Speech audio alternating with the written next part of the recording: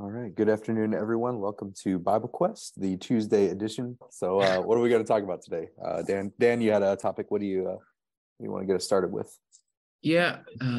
When I sent out an email to you guys to be thinking about it, I didn't know then the right vocabulary or words to describe it, and I don't have a better version of it right now. But just the idea about how great God is and how great godliness and being in God, how good that is. We need to really remember that in our own lives so that we can keep our motivation in the right sense, that we are part of the definition of being godly is having this mindset and direction and focus on God. It's not just about a behavior that looks like God, but that we are looking to God. And remembering how good he is and how blessed our life is because of him will help us as we are trying to interact and deal with our surroundings and deal with the temptations and deal with the troubles that are out there. But also, when we have those ideas on the tip of our tongue, we will be well able to speak to other people who are also dealing with troubles in their own lives or troubles in the environment around them. And we can let them know when you have God in your life, when you put that sort of a focus to be looking to him, that you have a good life. It is a blessed life. And I think it's important, again, so that we have good direction, but then for others to hear that, because sometimes I think the view is being godly means you can't. And then it's fill in the blank. You can't have fun, you can't play, you can't do this. That being godly is abstaining from all things all the time. And that's not the description of being in God. That's not the way that Jesus describes it, even though Jesus himself tells people that they need self-control. And those are the ideas that I wanted to talk about today. And one passage that I think is a great place to begin with this is at the end of Matthew chapter 11. These are verses that I think a lot of people know. People that don't know the Bible very well might even recognize a number of the phrases that Jesus uses here. But he's looking at the problems of the people around him, and he's complaining and frustrated with, honestly, these are godly people who are not listening to God the way they ought. They're not listening to Jesus at all, and they're not listening to God the way they ought. And he's frustrated with that. And so then he turns to these people that are around him, and he says in verses 28, so Matthew 11:28 to the end of the chapter, "Come to me, all who labor and are heavy laden, and I will give you rest. Take my yoke upon you and learn from me, for I am gentle and lowly in heart, and you will find rest for your souls. For my yoke is easy and my burden is light."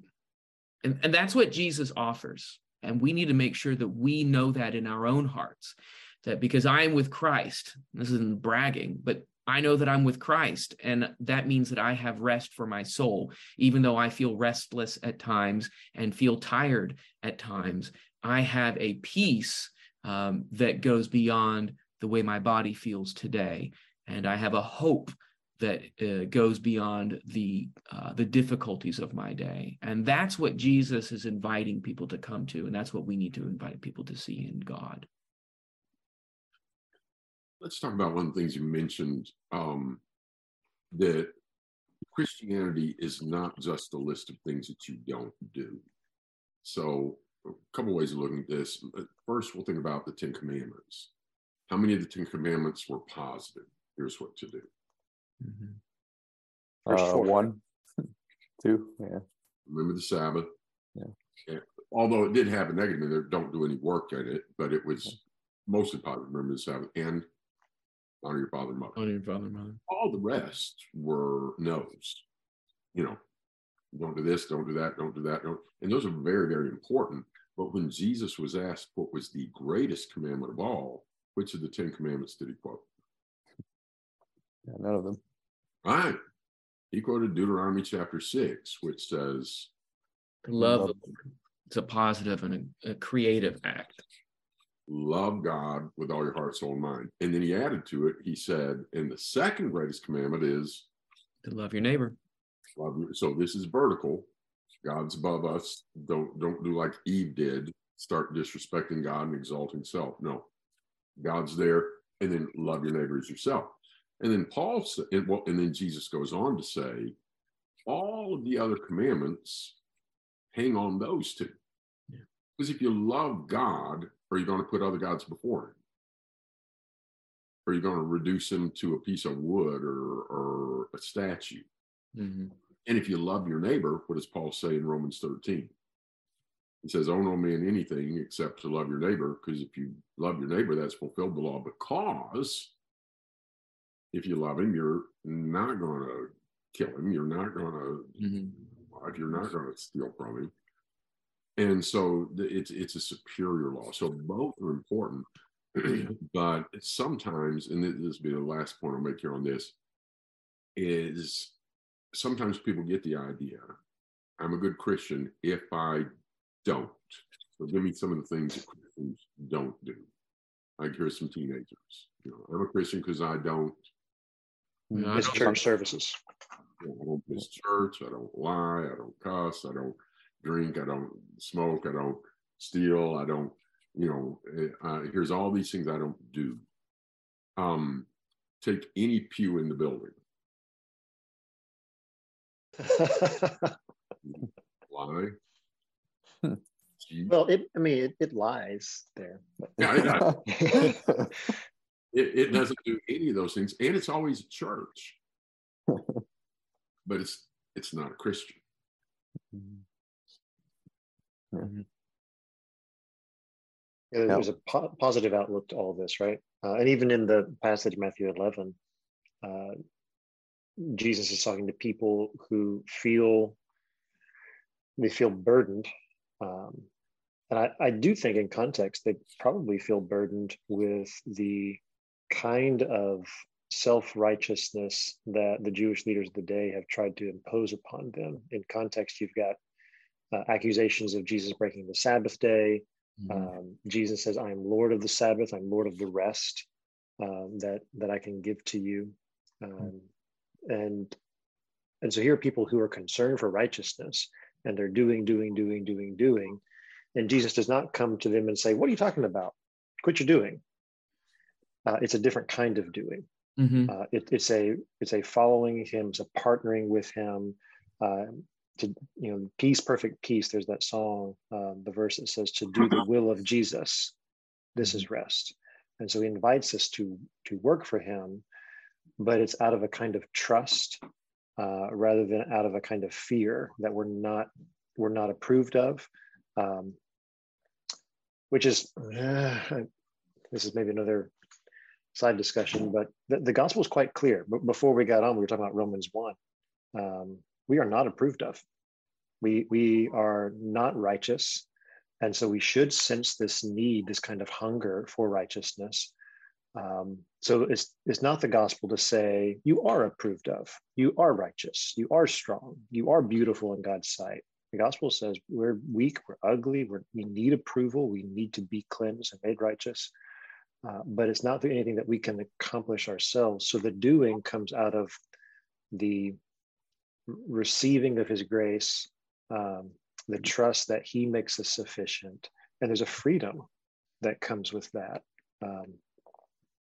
To be able to serve and to do out of gratitude instead of out of fear that I'm not going to be enough. But I think probably everyone, whether they admit it or not, struggles with this fear that I'm just not enough. Someone's going to find out what I really am. Someone's going to discover that I'm not all that, and God already knows it.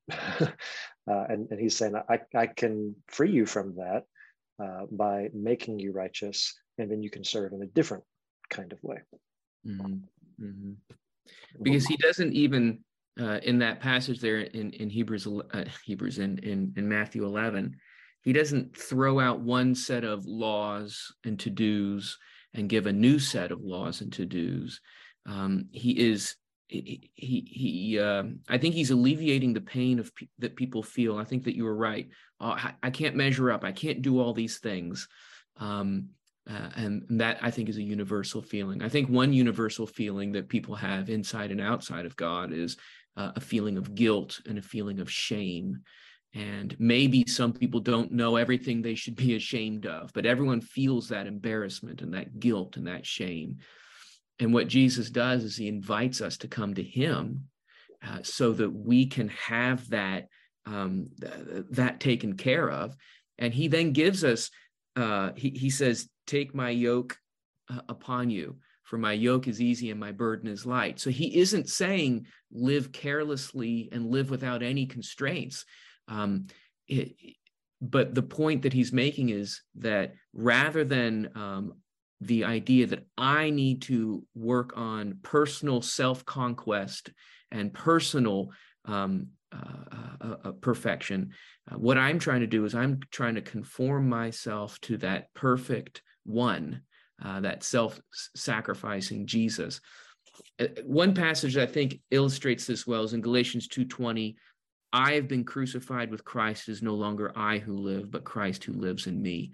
And so there is that idea there that that everything I'm trying to do, the life I live in the flesh, I live by faith in the Son of God. So here I am, and I'm trying to struggle it out, and I'm trying to do this. But the point is, Christ, the Son of God, who loved me and gave himself for me, is the one who is alive in me.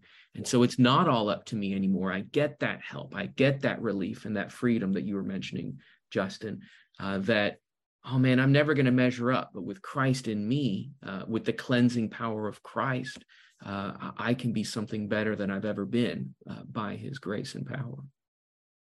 In Philippians 3, be found in him, not having mine own righteousness, which is of the law. And Paul elsewhere talks about he's the chiefest of sinners because of the persecutions he did. But that which is through the faith of God, the righteousness which is of God by faith. Mm-hmm. Mm-hmm. I think one of the things I was thinking about with what you guys were talking about is one thing that's helpful in talking about, what are the benefits of godliness and righteousness, living with God, is realizing the alternative. And it's kind of the idea of, the good news is not as good until you know the bad news. And that seems to be kind of the pattern that Paul follows in Romans, where he starts with the bad news, and that really amplifies the good news when you understand the bad news. And so if you're not living a life of godliness and serving God and experiencing that, freedom, and it's interesting, you started with Matthew 11. The Bible refers to godliness and following God and being one of Jesus's, people as being free. But in Matthew 11, he also calls it a yoke. So there's also a work, a responsibility, a sort of slavery that's involved with godliness. It's not just free to do whatever you want, but the yoke is light.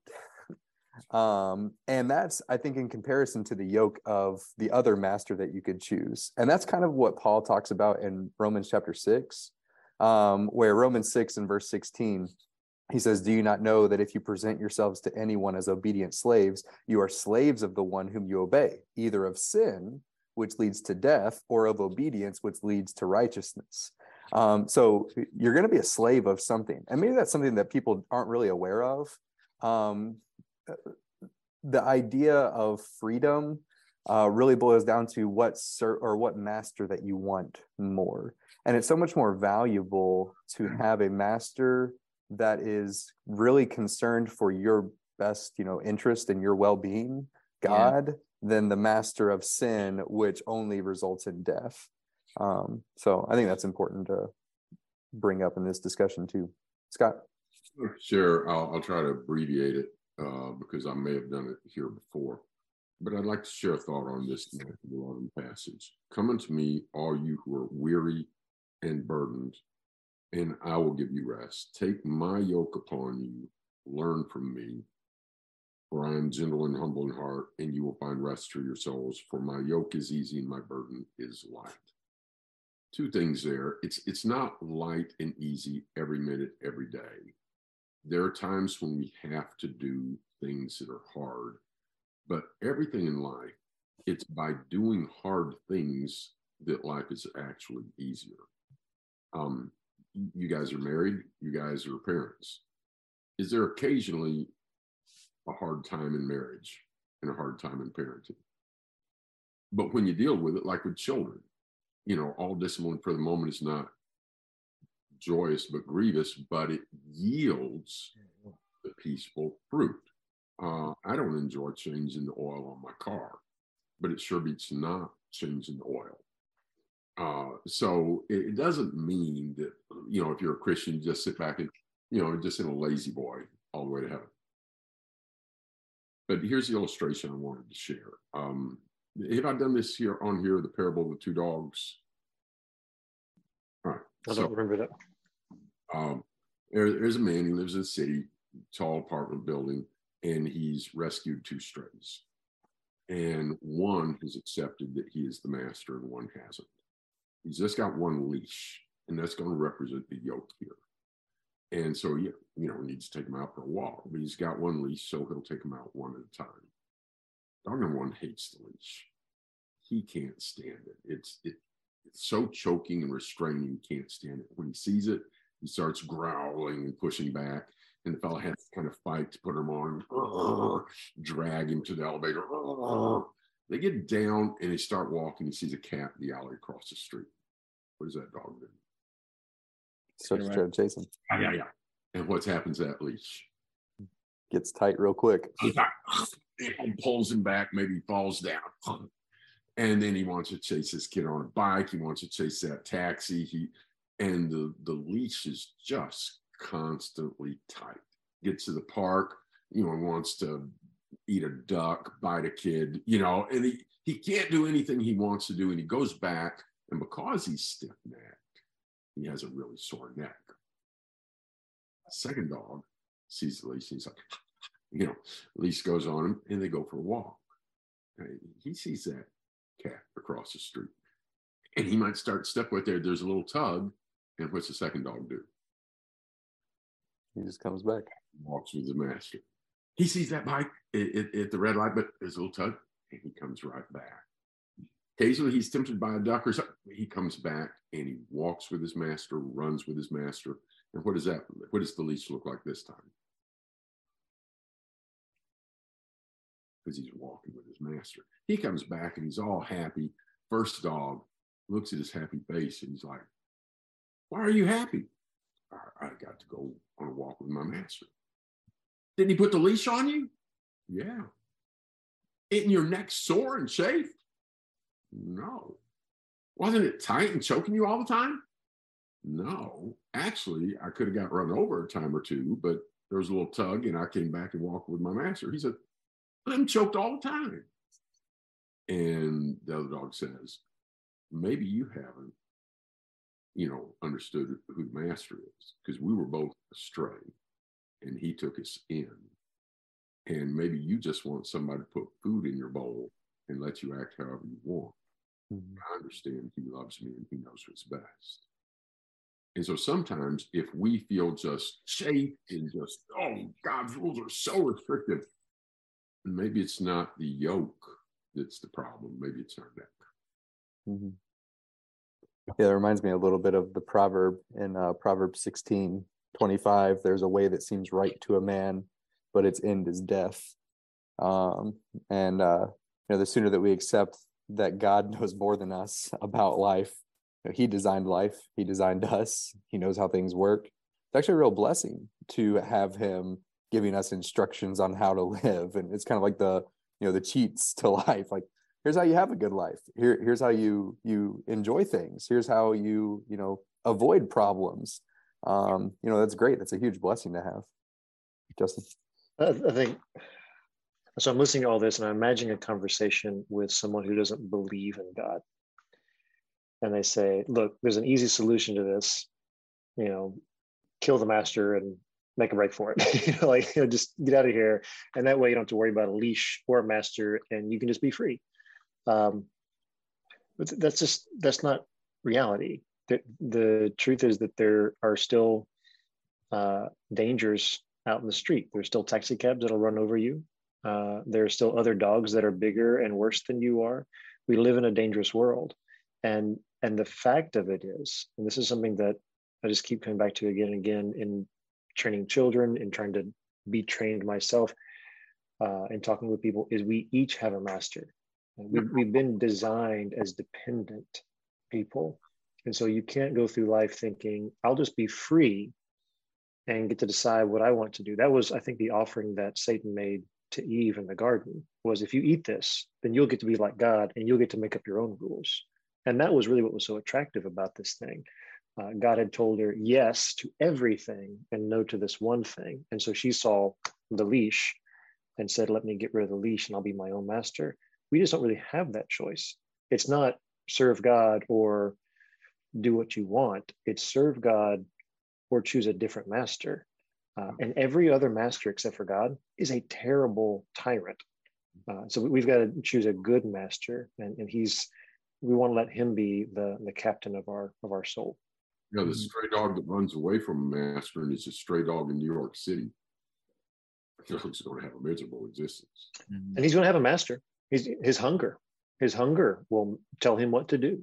His fear will tell him what to do. So it may not be a human master, but it'll be something that's mastered him. So we may not have a God that we pray to, but we'll have some defining principle in life that we say, this is what I bend my will to. And all of those things, they're going to defeat us in the end. Dan? Well, at the end of Titus chapter 2, there's a paragraph, there's a set of verses that I think really well illustrate and these ideas. If someone doesn't believe in God, I still think that what it's trying to say in Titus 2, starting in verse 11, is something that can make sense. Whether the rules in the Bible are the right rules, that's the question that we need to work with when we're talking with someone who doesn't believe in God. Whether the Bible rules are the right rules, that's a valid question. But the principle here, I think, is really compelling and inviting. Titus chapter 2, verse 11, for the grace of God has appeared, bringing salvation for all people, training us to renounce ungodliness with worldly passions, and to live self-controlled, upright, and godly lives in the present age, waiting for our blessed hope, the appearing of the glory of our great God and Savior, Jesus Christ, who gave himself for us to redeem us from all lawlessness and to purify for himself a people for his own possession who are zealous for good works. And so we have a God who has shown up, and by grace and by favor and interest and the joy that he's bringing, he's just offered salvation to people. And this is a God that maybe people don't think about. When you're talking about God in the Bible, they always are thinking about something that's just restrictive and thou shalt not. This is a God who is coming with blessings and growth and life. And part of that is to train us to renounce these kinds of things. And you might not someone in the world might not call it ungodliness, but worldly passions and to have self-control and to be upright, these are ideals that even in this world are valued. There are people who have seen the depravity of drugs, the depravity of pornography, the depravity of this self-indulgent lifestyle. These are the phrases that people recognize, well, this is what I want. I do want to renounce that selfish, lazy, procrastinating, never accomplishing anything lifestyle. And they might have just so that I can get a good job or so that I can make a lot of money. That's a pretty small vision, but it is a vision that people even in the world might comprehend. And so God is here and he's giving us the self-control, or giving us the training to have that self-controlled life so that we can then hope in that better thing. And that better thing isn't just a job, and it isn't just a lot of money, but it's the reappearing of God, who came once to buy us out of our mess. If I do get the good job and I do get all that money, it might not cover up the fact that I have skeletons in my closet. So thinking like a politician, if I do get success and I do have all these things going for me, I know the skeletons in my closet, and if they are ever discovered, I might lose my career. Jesus, on the other hand, comes and he cleans those things up and gives us a hope that is better than just a career or just political power. Justin or Jonathan? Yeah, what you were saying, it reminded me of 1 Timothy 4, in verse 8 that says, while bodily training is of some value, godliness is of value in every way, as it holds promise in this life and also in the life to come. There's one of the primary aspects of what godliness should appeal to is that idea of hope that we have, the life to come, what God will free us from this life. The creation is subjected to futility, but we don't have to live in a futile creation forever. We can live with God for eternity, where there are no tears, where there's no sin, where there's God's glory, all of those things. And that helps us to get through some of the hard things in life that worldliness cannot get you through.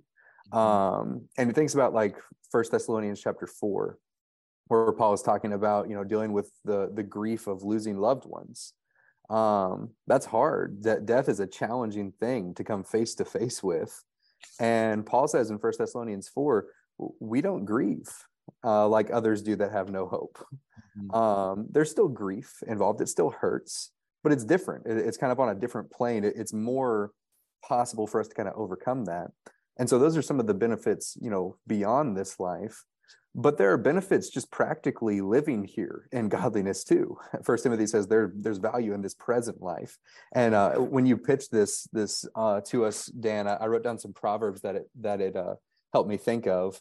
And one of them was Proverbs 28 verse 1 that says, the wicked flee when no one pursues, but the righteous are as bold as a lion. And there are a number of other proverbs and statements in the wisdom literature like that living life in wickedness is really stressful.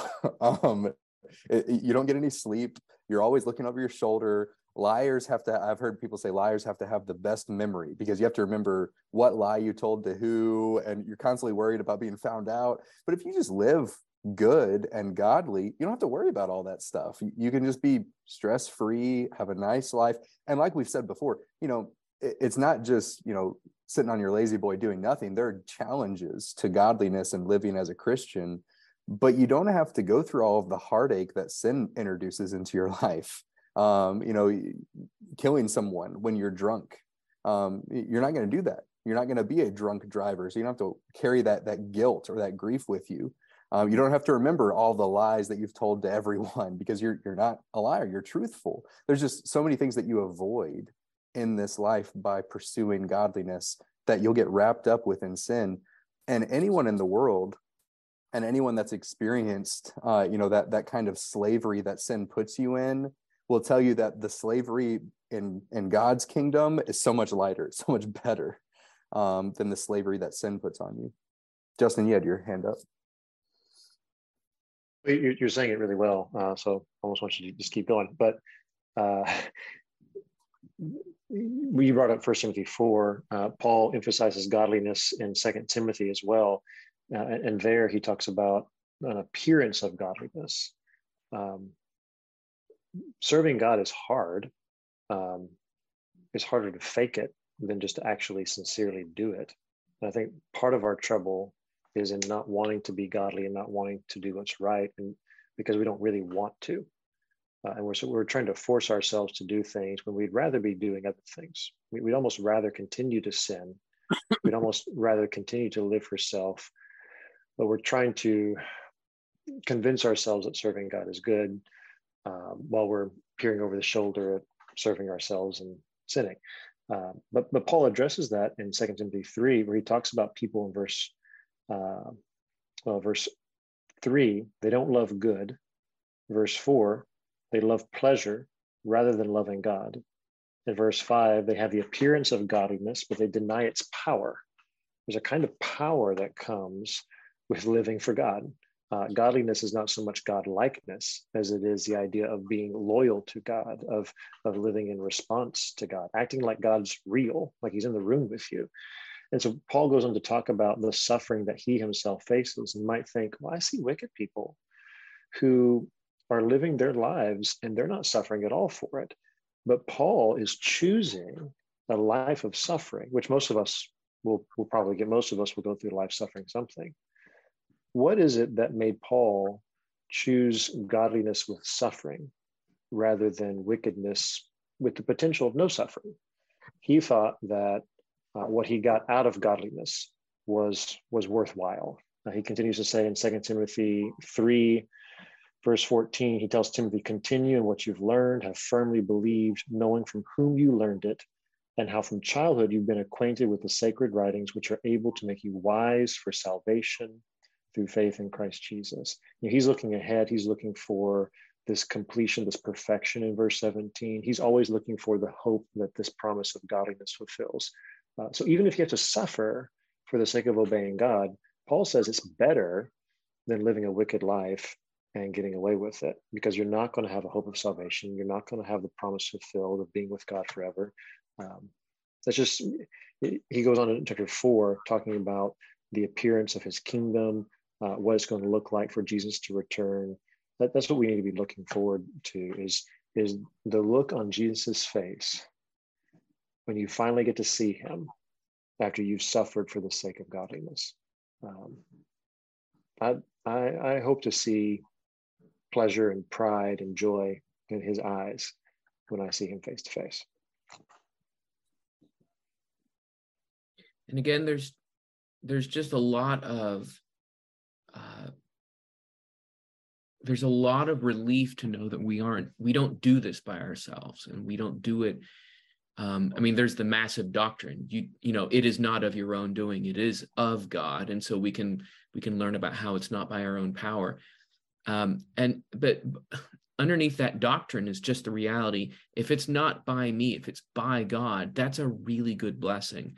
Because one of the things that I'm pretty successful at is failure. That means that with Christ, I'm going to do better. I'm able to succeed. I'm able to be a victor. Two of the passages that I read already, but Galatians 2:20, the life I now live in the flesh, I live by faith in it is no longer I who live, but Christ who lives with me. In the life I live in the flesh, I live by faith in the Son of God who loved me and gave himself for me. I'm not the one who's alive. Well, of course I am. I'm right here. So I'm living, I'm breathing, I'm talking, but I'm not the one who's alive. It's Christ who's in me. And Christ is the one who already loved me and already died for me. And that's the one who's inside me. That's an absolute blessing to know that Jesus is in me, helping me do the very things that he wants me to do. What I read from Titus chapter 2, talking about how we are looking for the appearing of our great God and Savior Jesus Christ, like Justin was just talking about, that one who's going to appear, who gave himself for us to redeem us from all lawlessness, and to purify for himself a people for his own possession. And so we're looking forward to that one who not only is he inside me, helping me do and be right, he's the one who did all the purchasing. He's the one who's made all the investments. He's the one who's doing that purifying work. Again, I have to do more than try to just sit around and be a lazy boy. But the point of those passages is just how much help we have. We can be successful. We can be victorious in this problematic world. Jonathan. Yeah, I want to add something to what I said too. So at the end, I said, you know, some of the slavery that you might experience in the world is the guilt of being the drunk driver that kills someone, or something along those lines. You know, you'd be free. You never have to experience that if you submit yourself to godliness. But what if you have experienced that? What if you have been that person, and you're feeling that guilt, you're feeling that trapped kind of feeling under sin? There's still hope in turning to godliness for those people. And I just want to make that clear. It's not like, oh, you've already fallen, and so you can't experience the freedom that God is offering. And Paul's the perfect example of that. In 1 Timothy chapter 1, he lays himself out and says in verse 12, I thank him who has given me strength, Christ Jesus our Lord, because he judged me faithful, appointing me to his service, though formerly I was a blasphemer, persecutor, and insolent opponent, but I received mercy because I acted ignorantly in unbelief, and the grace of our Lord overflowed for me with the faith and the love that are in Christ Jesus. The saying is trustworthy and deserving of full acceptance, that Christ Jesus came into the world to save sinners, of whom I am the foremost. And he goes on to say, you know, I received this mercy basically to prove that if God could show mercy to me and love me, he can show mercy to anyone and love anyone. So if you, one of the listeners, and maybe you felt trapped in worldliness and under the slavery of sin, it's not that hope is all lost. God still offers that same freedom, which is, I think maybe more appealing, because we've all been trapped under the bondage of slavery, but maybe some feel that a little bit more strongly than others. I just wanted to pose a question here. I'd love to hear what each of you would say to this. What have been some personal benefits you've experienced from doing this God's way, from obeying God, from pursuing godliness? And I'm not asking for you to pat yourself on the back and make yourself such an example of upright living. That's actually counter to godliness. Godliness, again, it's walking in the fear of God. God's the great one. But how have you personally benefited from trying to obey God, Scott? So years ago, I was praying with a buddy, and he said, "Thank you, God, for rules." And it really struck me because I'm a guy that doesn't like rules. And he's a guy who most of his life did not like rules. And I remember in high school, my friends, would lie, would drink. Some of them would sleep with girls, and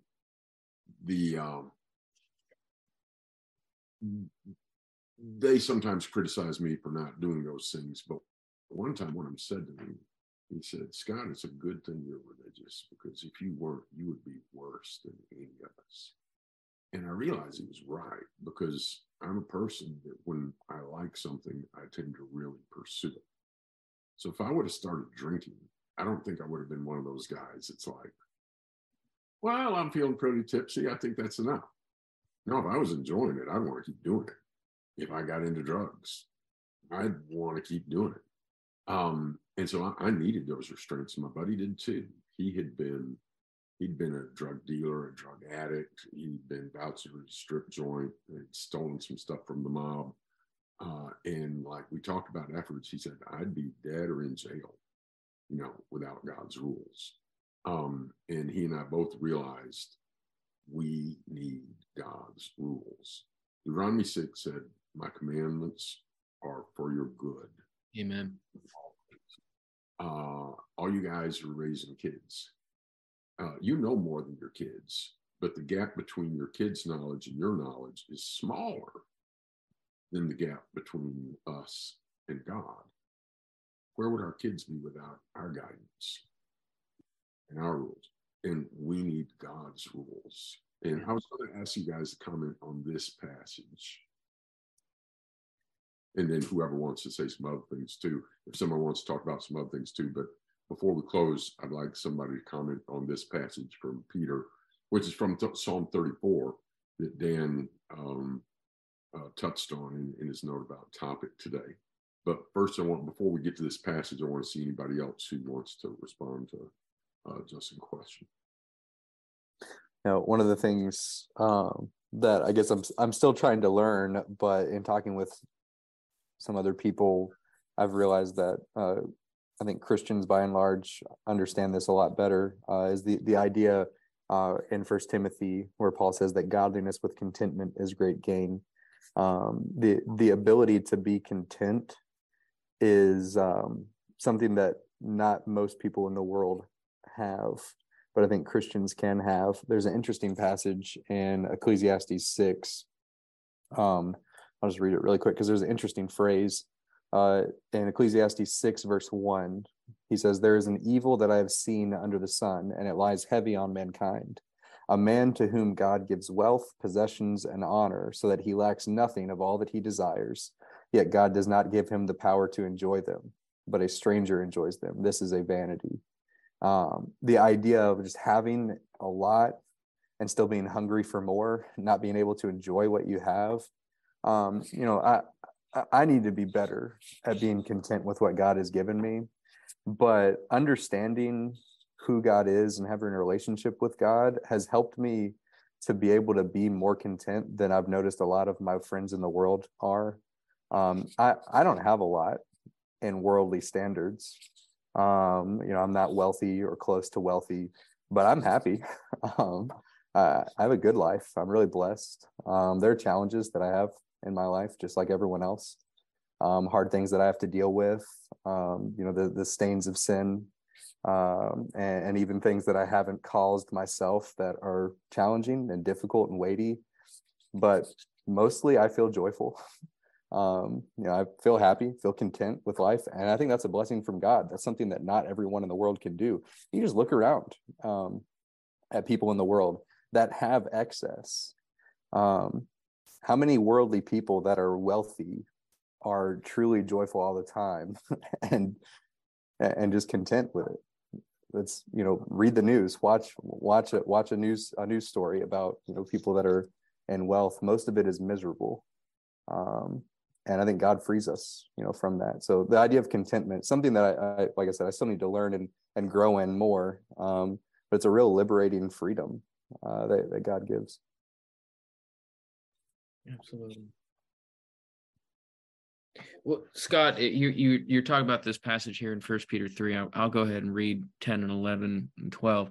Whoever desires to love life and to see good days, let him keep his tongue from evil and his lips from speaking deceit. Let him turn away from evil and do good. Let him seek peace and pursue it. For the eyes of the Lord are on the righteous, and his ears are open to their prayer. But the face of the Lord is against those who do evil. Verse 11, I'm always interested in finding the verses that will make sense to the people who are not interested in God. Verse 11 makes sense, whether you're interested in God or not. Let him turn away from evil and do good. Let him seek peace and pursue it. This is what the world wants. This is what everybody wants. We want a people that are going to do this. This is what's going to make our countries make more sense. This is what are going to make our businesses, our schools, our communities, people who are turning away from evil and doing good, who are seeking peace and pursue it. That's what the world wants, because we know that there are so many selfish-minded people who are going against that. And so if we would just give peace a chance, then this would overcome. And so that's a general truth in the world. The difficulty is there are so many pieces and there are so many truths and there are so many visions of good out there, and they're all competing against one another right now. And the way to overcome that confusion and the way to overcome the craziness of the multiple pieces and the multiple truths that are in competition and warring against one another, leading us to this great fear of a total war of every man for himself and everyone is my enemy. We need to know what's the right one. What is the right truth? What's the big answer on top of all the problems that we see around us?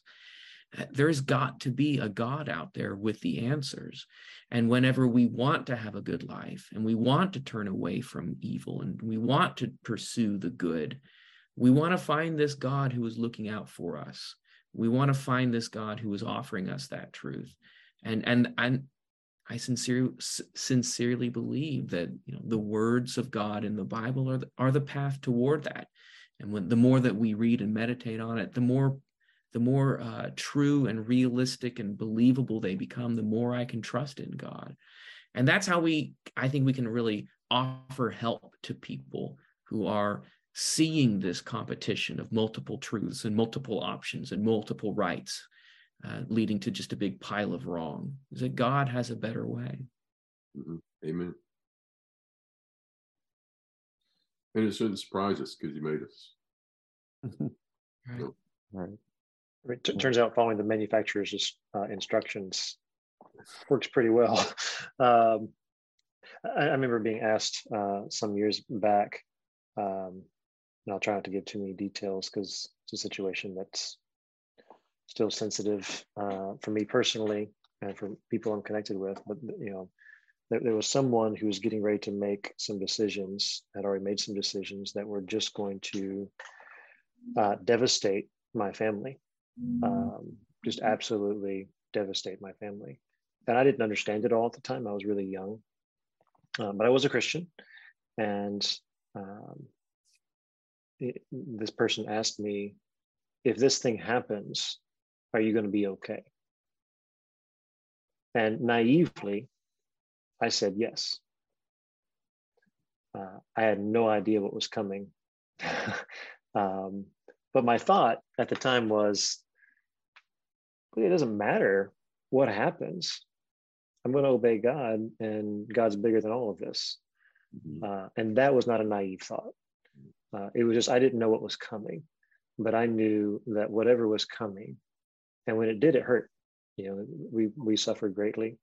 And we still suffer in different ways with that today. But the fact is that when you obey God, and when you just trust God, like this passage here in 1 Peter 3 you've been looking at, it's not that you've made the right decisions, you've jumped through the right hoops, so you have secured for yourself some comfortable life. Is that there is a God who is seeking those who are trusting him, who are doing right. And a friend of ours, Simon Harris and Teresa Harris, they have T-shirts that came from a situation they lived through. They had a daughter that passed away because of cancer, and the saying on the T-shirt says, "It doesn't affect my salvation." It doesn't matter what you're going through. You're going to be okay. Kind of back to that contentment idea is when you're trusting in the God who made you, who's going to direct your path, and you just hold his hand. What do you got?